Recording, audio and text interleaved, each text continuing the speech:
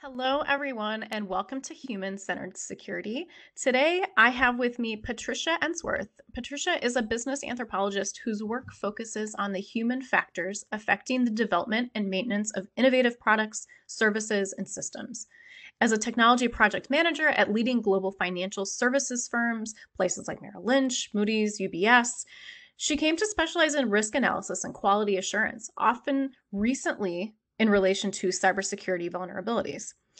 Her consulting firm, Harbor Light Management Services, provides organizational research and management training to clients in a broad range of industries, as well as government agencies and nonprofits. She is the author of The Accidental Project Manager, Surviving the Transition from Techie to Manager, and numerous technical articles about multicultural teamwork and software engineering. She's also an adjunct assistant professor teaching in a graduate business degree program at NYU. So, thanks, Patricia, for joining me. I am really excited to talk to you. Two things in your bio are super interesting to me: the human factors, right? And the fact that you're an anthropologist. So, welcome and thank you again. Well, thank you, Heidi. I'm delighted to be here. You have a very interesting focus for the podcast and an interesting audience. To get us started, tell us a little bit about yourself and your work. What led you into security? I know you focus on a lot of things, but how did you get into security? Well, I'm essentially a project and program manager who was trained as an anthropologist. And just to be clear, my security practice is really organizational. I identify elements of organizational culture and engineering processes which can cause security vulnerabilities in products and services and systems, and advise organizations on the collaborative solutions they can develop, for emerging issues. As we know, security is an ever moving target. But I started my career in leading up to security, basically working in a call center on a help desk after graduate school, and was trying to figure out what to do with my anthropology degree. It turned out that I was especially good at documenting weird user behaviors. And when I would show them to developers, the reaction was often, "Oh, nobody would do that. That's just stupid. They're wrong." And so it was the early recognition that users are not stupid. They just sometimes think differently. So I spent some years as a tester and then a test manager, developing scenarios for cross-cultural misunderstandings in the use of software and error conditions. And this is before the internet was widely adopted by business. And at that point, security was a relatively well-contained issue. It was one among many of quality issues that we would be testing for. After the arrival of the internet, there was, of course, a boom of offshore outsourcing, and there was an explosion of security problems where I was working. You had hackers, you had organized crime, you had hostile nations. So out of this came a whole new body of knowledge and set of tools and jobs. There was a growing awareness that the organization's own structures and customs could play an important role in the level of protection for users and the kind of defenses that they mounted for their infrastructure. And in particular, it became well known that there was something called Conway's Law. Maybe some of your listeners are familiar with this. This was developed by Melvin Conway in the 1960s. But it says that any organization that designs a system will produce a design whose structure is a copy of the organization's communication structure. So the software you build mirrors the organization you have. And it was at that point that my world morphed from just testing and test management to more of risk analysis and quality assurance, and security became a huge part of what we were doing. My first official cybersecurity project happened about 10 years ago. It was the first instance disclosed outside of the intelligence community of cyber warfare attack. This was a Chinese state-sponsored attack on Google and about 20 other organizations, which became a national security threat at that point. And I was at that point hired by Morgan Stanley to lead what was being called Operation Aurora to fix the problems and make them safer. And ever since then, cybersecurity has been a fairly large part of my research and consulting and training activities.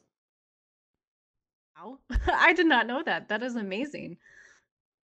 So, so actually a lot of things you said were amazing. The first piece about starting off at the help desk, I think that's super interesting. I can imagine that that would be a plethora of knowledge of just how people, just regular folks use the systems and how much information you could glean from that. So that that I think is really awesome. But, going back to then transitioning to, like you said, before the internet, security was kind of a self-contained thing, but then the internet introduces, all of these different vulnerabilities. And then the last thing you said that, the fact that you were working with Morgan Stanley to address this issue, this thing that had happened. What exactly did they call you in to do? Like, what was your role in that project? Well, I was hired by the director of IT security, reporting to the manager of vulnerability management, an interesting title, which I'd never heard of before then.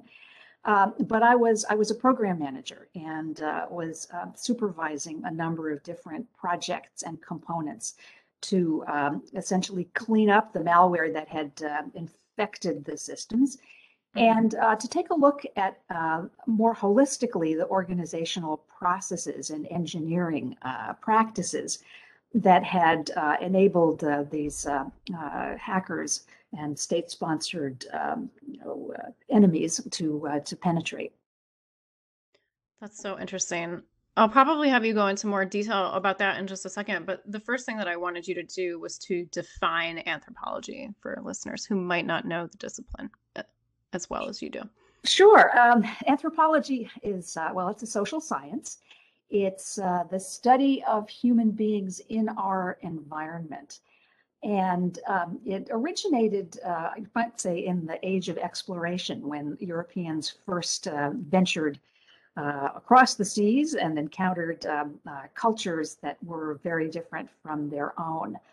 And it grew tremendously, partly because of the growth of whaling as an industry and also colonial occupation.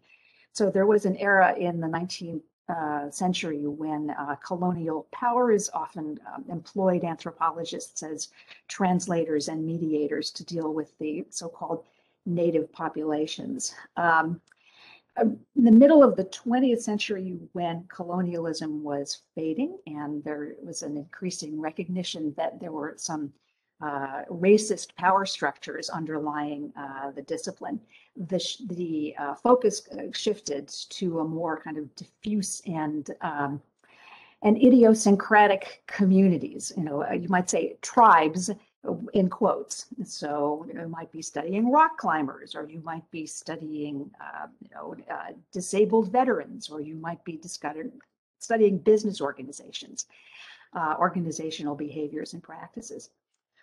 Within anthropology, there are 4 fields of training. There's archaeology, there's physical anthropology, which is the study of evolution and the interaction of human beings with their material environment, linguistics, and cultural anthropology.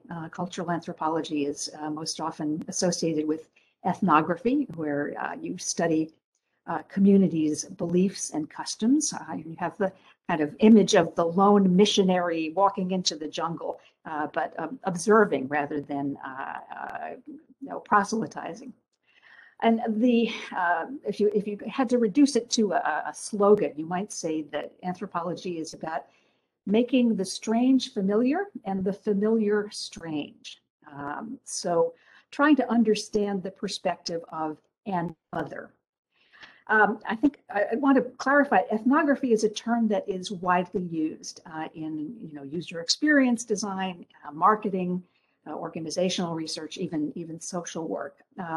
If you hire an anthropologist to do ethnography, that person will draw upon that four-field training in the work that they do. So, for example, if you were researching a security breach, you would take a look at the artifacts that were available that the organization had been using that led up to the breach. You would look at the material environment. You look at the layout of the offices. And also nowadays, when people are working from home, that's a very important part of the material and environment. You look at the language that people use, the jargon, the taxonomies, and of course you would do the ethnography to study the beliefs and customs of the people who were involved in it. So in that context, what you might explore as an ethnographer would be the official and unofficial structures of power and influence.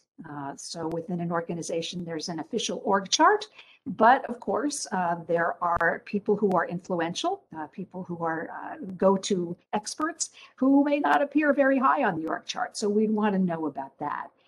We'd want to know about the communication networks that are not visible through network tracking and analysis.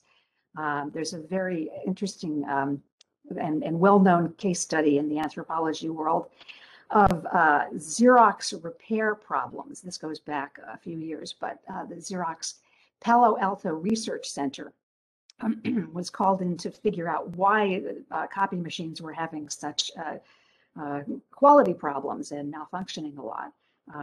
And it turned out that the solution was found by anthropologists Shawn-Lee Brown and Julian Orr by hanging out at diners with the repair people who would discuss the problems.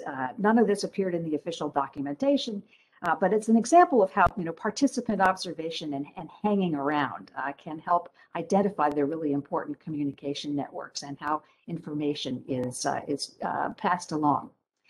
Another thing you might study as an ethnographer is gift exchange.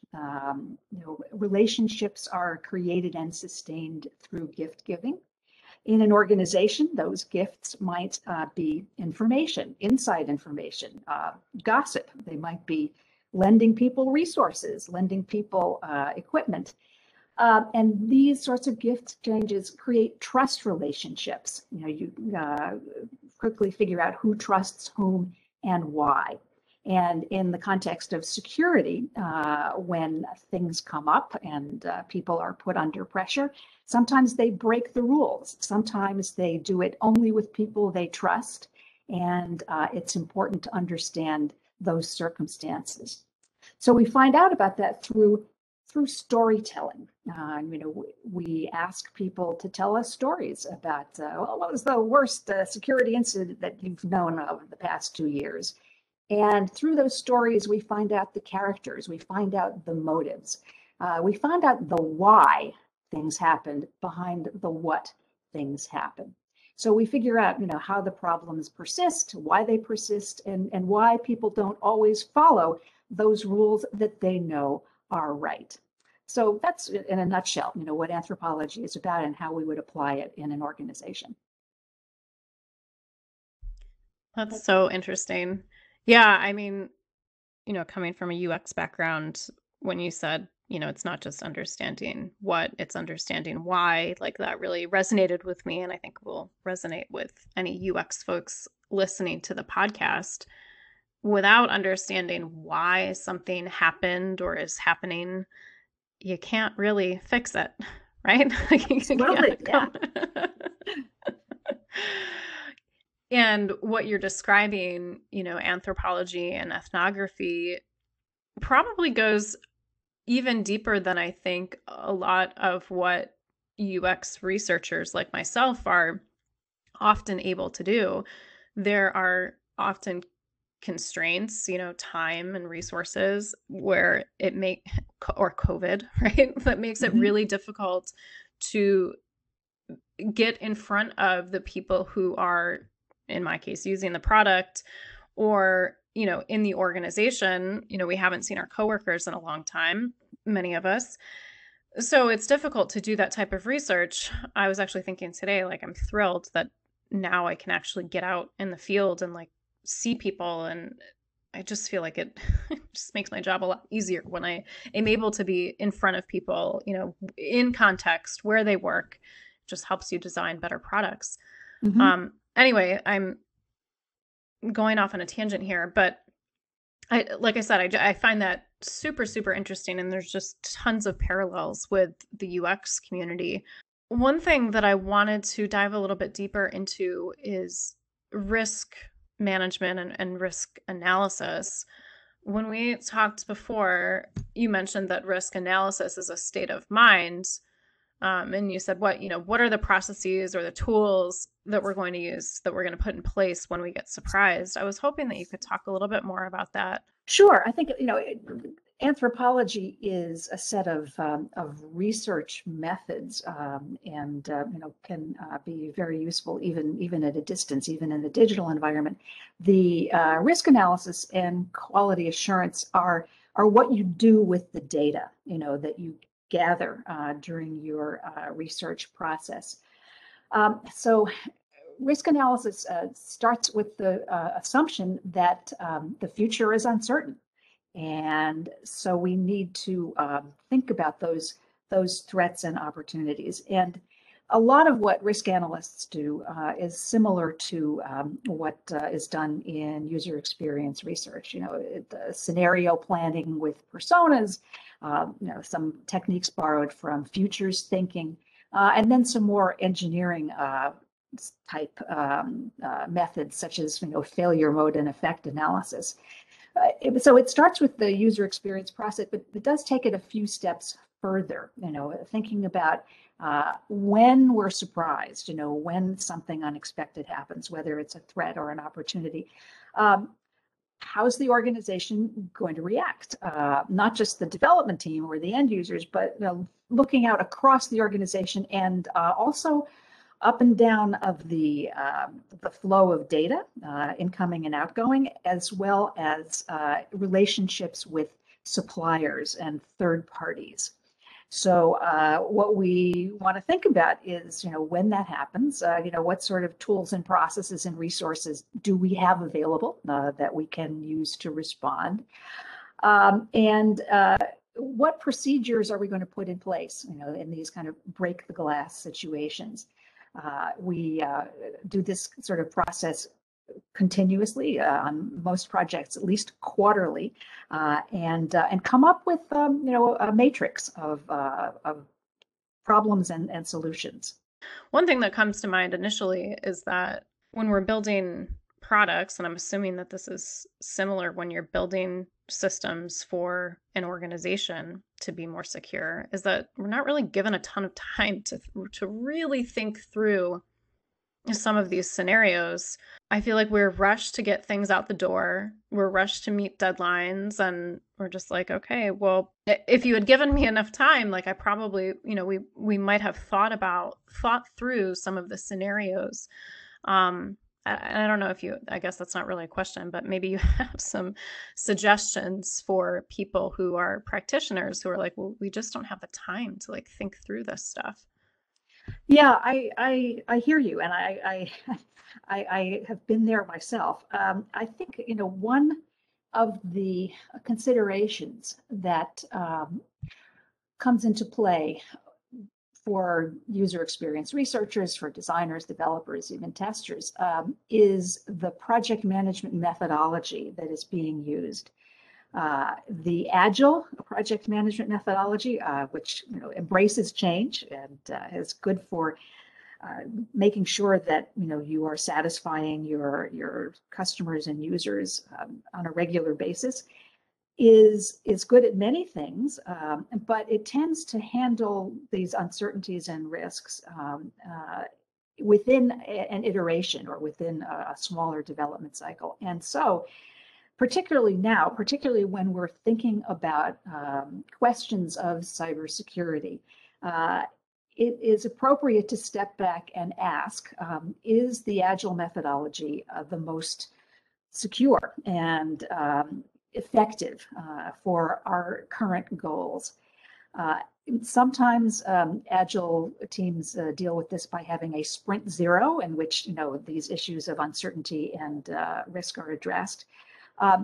Other times, when security becomes a priority, then more waterfall type project management methodologies are called upon to put the iterations and sprints within a larger framework. And with that framework, it becomes easier to ask for the time you need. In that kind of shift within an organization, it's rare that a development team or a product team can make it happen on your own. You need a more senior management support, and you often need to create alliances and cross-disciplinary coalitions, if you will, with other areas of the organization that you might not have habitually interacted with, like legal and compliance, or vendor management, or internal audit. These are all your allies when it comes to bargaining for more time to deal with risk. Yeah, that's a really great suggestion. Instead of just trying, you're butting heads with like your teammates or your product manager who wants to do this sprint process, is doing this agile process, and you just know that you don't have enough time. Maybe talk to the risk management folks at the organization, and you'll probably hear a different tune. Yeah, those are great suggestions. I'm wondering if it's something like when you're first starting a project or you're thinking about a new feature, is one of the first steps that you need to take thinking about like, how could this be not just used but misused, right? And like, how are we going to mitigate that risk? Or is it like just something that is not piled on, but just added to some of the research artifacts that we create anyway? You mentioned personas, which are a proxy for a group of users.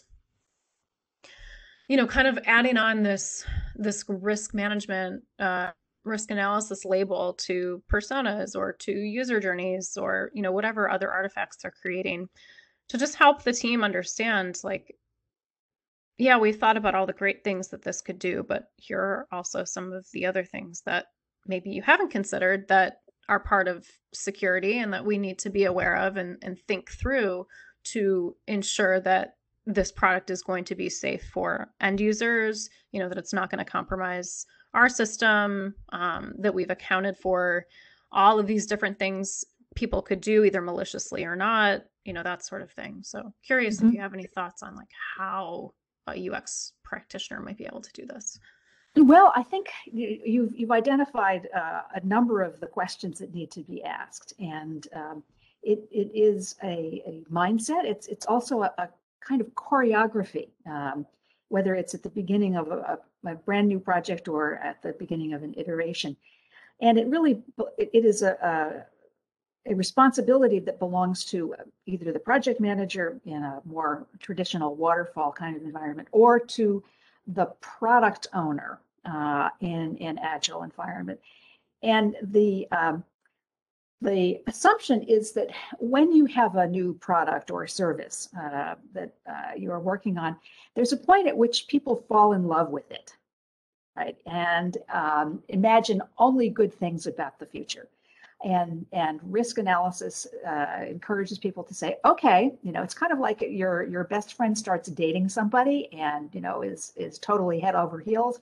You as the friend are really in a quandary. You don't want to throw cold water on this new budding relationship, but you do want to point out, like, okay, this person has a big stack of unpaid bills and has broken up with their last 6 boyfriends or girlfriends. So anyway, that's the kind of approach you want to take to risk analysis. You're the friend of the project. There are a number of techniques that even agile teams use.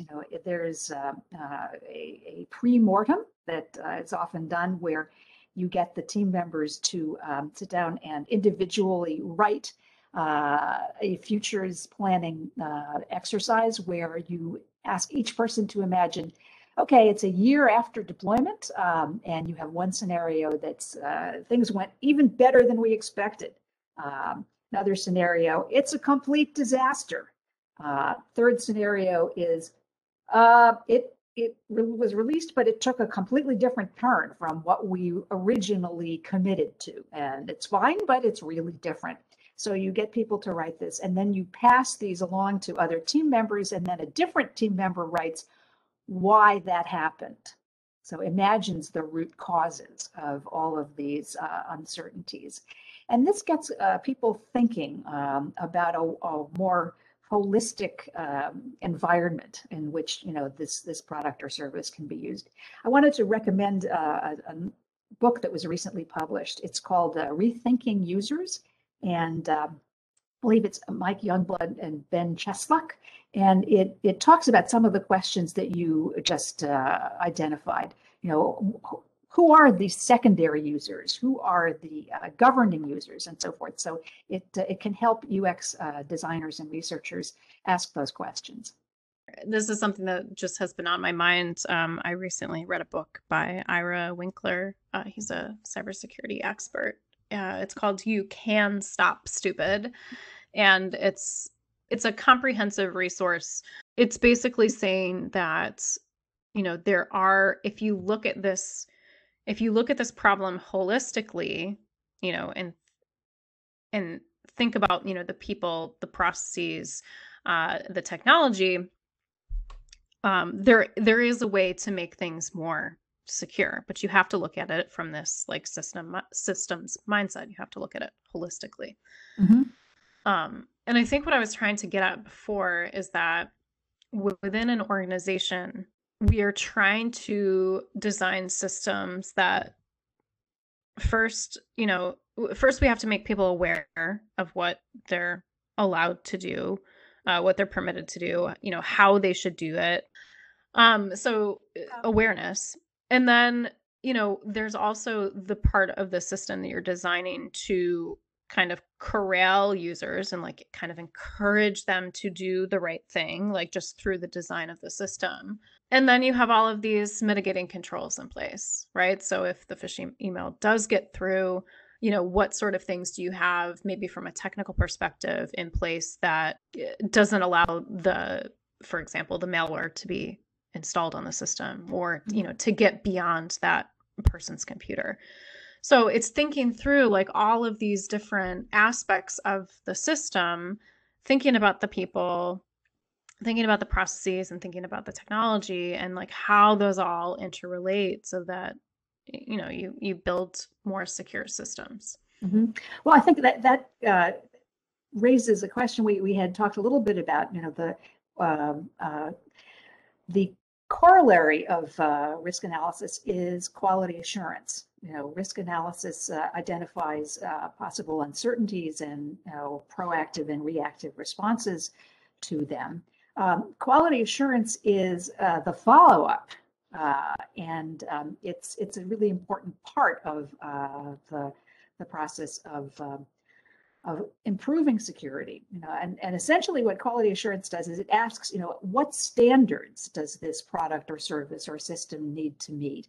How are we going to measure those standards, whether they're being met, and who verifies it? Who approves what is going on? So when you are performing risk analysis, you are essentially broadening the range of stakeholders that a UX team or a product development team might be interacting with. And once you've got that broader range, once you have sort of more interdisciplinary teams or even outside suppliers on your team, then the quality assurance is what facilitates the work of those interdisciplinary teams in establishing and maintaining those standards. Right, because now we know what the standard is, and now we can measure against that. Did we achieve the standard? Is that what you're saying? Yes, yes. And I think, again, here's something that, user experience professionals and even cybersecurity professionals, could benefit from more awareness of some of the longstanding and well-established quality assurance tools and methods to make this happen. Yeah, can you talk a little bit more about that? Um, sure. I think, what we're looking at is a way of creating not only a set of processes within a team or within an organization, but creating communities of practice that bring the organization together and its suppliers. So, for example, some of the tools in quality assurance that are effective are the root cause analysis using what sometimes called a fishbone diagram or an Ishikawa diagram, which is a great way of exploring the multiple factors that can lead to a problem that has already occurred without assigning blame. It's kind of a blame-free discussion of what could have been involved in this situation. Pareto charts that help an organization prioritize. You can't ever be 100% risk-free. You can't ever be 100% perfect, but you do need to focus your efforts in areas that have the greatest impact. So Pareto charts are good for that. Process flow charts with swim lanes for different roles, different departments, different vendors, showing who is doing what, and as a way of understanding if perhaps there's one area of the organization or one person that is overburdened with responsibilities, and making sure that the resources are deployed realistically and appropriately. I think one of my favorites is retrospectives, the lessons learned. And I want to recommend an article that I came across recently. It's about retrospectives at Netflix. And it was in the May issue of the Association for Computing Machinery magazine. It's called Beyond the Fix-It Treadmill. I think we've all been on that fix-it treadmill. You just find problems and keep on putting band-aids on them. Well, this is a good way of using retrospectives to get at those root causes. So quality assurance establishes a framework in the organization and a mindset for, I'm not going to call it continuous improvement, but continuous adaptation. And I think adaptation is really important because, as we know, the threat landscape changes constantly. There's always new malware and new attack vectors that people are coming up with. But it establishes the principle that we need to always be adjusting our behavior within the organization. We need to be talking to each other across silos, across departments, and putting to rest some rivalries and grudges that organizations always have. They've been around for a while, and coming together and educating people about the importance of doing this. Really, in order for security to be successful, it has to be a cross-disciplinary endeavor, right? Like if Mhm. and I think that is becoming more apparent because like if security isn't built in, then we're just going to fail. And for it to be built in, then the UX person, the engineer, the product and project managers, like everyone has to be thinking about it. Otherwise, it's not going to be built in. That's just the way Yeah, it works. yeah. And I think just to put it in a more industrial context, there was a period of time when airplanes crashed much more frequently than they do now. And the studies of safety culture within the aviation industry highlight some things that could be lessons for us. One element that I think was important was that the concept of blame and accountability needs to be reexamined. And what I mean by that is that at one point, it was considered shameful if you were a pilot, if you were almost in an accident, if you had a close call. So people kind of covered that up. And then incentives were put in place for pilots to be rewarded for reporting those close calls and documenting them and sharing them. And the assumption was that most pilots were responsible and well-trained and had adequate skills. So there were things in the environment that were contributing factors to these close calls. And it really helped turn around the aviation industry in terms of the number of plane crashes that occurred.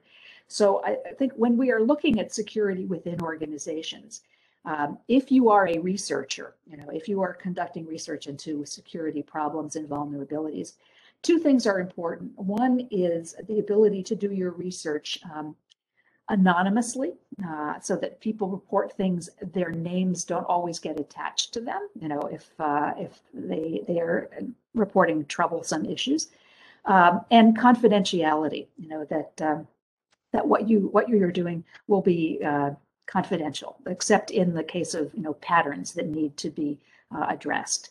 So you have to establish that trust within the organization for people to share information about things that may be happening that are insecure. When you are trying to find out very specific insecure behaviors, is the ethnographer, the researcher, as a trusted consultant coming in. So if it's very, very specific situations, like, okay, when customer X calls in and says they have a deadline and we need Y, and it's really not allowed to provide that, but of course we have to in order to keep this business. If you have somebody telling you a story about that and knowing that the researcher will preserve that confidentiality and anonymity, then you often get very detailed descriptions of security vulnerabilities. Yeah, that's a great suggestion too. Well, we're at the end of our time. This was so interesting. I feel like I only scratched the surface of, some of the things that and I learned a ton. Do you have any parting words or advice to our listeners? Well, just thinking about moving forward from where we are now, I want to thank you for asking some really, really insightful questions and making me think. So that's always a pleasure. So a few ideas. From an organizational perspective, I think we talked a little bit earlier about investing in upgrading internal systems is going to be very important in the months ahead. At the level of the management of IT security, I think there is evolving now from Carnegie Mellon's Software Engineering Institute, a new cybersecurity maturity model. This is comparable to the capability maturity model that they developed for the Department of Defense in the early 80s, at the point where IT architecture was moving from mainframes to client server, and there were a whole lot of problems related to that. So the capability maturity model did a great deal to improve the reliability and quality of systems. I think the cybersecurity maturity model has that potential. It is also backed by the Department of Defense. So I think that IT security organizations could look at that and also think about who you're assigning to the security functions on teams. Some organizations don't always assign the most well-trained and authoritative people to these security roles. And by that, I mean they're people who are easily bullied by other members of the organization. So it's up to managers of IT to make sure that the people who are responsible for monitoring security have the support and the training that they need to do a good job. And then for user experience researchers and designers, particularly those with Scrum Master or other kinds of agile training, I would encourage people to look into training in more formal project management methods. I know the project management body of knowledge that leads to the project management professional certification. This is not something that one would use probably every day, but it would enable people on agile teams to talk more persuasively to others in the organization who come from a more formal risk management background. So those are some of the things I might suggest. Thank you. That's extremely helpful. So, Patricia's company is called Harbor Light Management, and I'll include a link to harborlightmanagement.com. Is there any other things that you would like to promote? No, I'm happy to help people improve their security and organizational processes. I think the program that I teach at New York University is great. That's a master's degree in project management, and happy to hear from any of your listeners with questions. The email would be info@harborlightmanagement.com. Well, thank you again, Patricia. This was hugely insightful. Really, really appreciate you speaking to me and to our audience. Well, thank you, Heidi, and I wish you happy solstice since it's the middle of the summer already. Oh, yes. Thank you.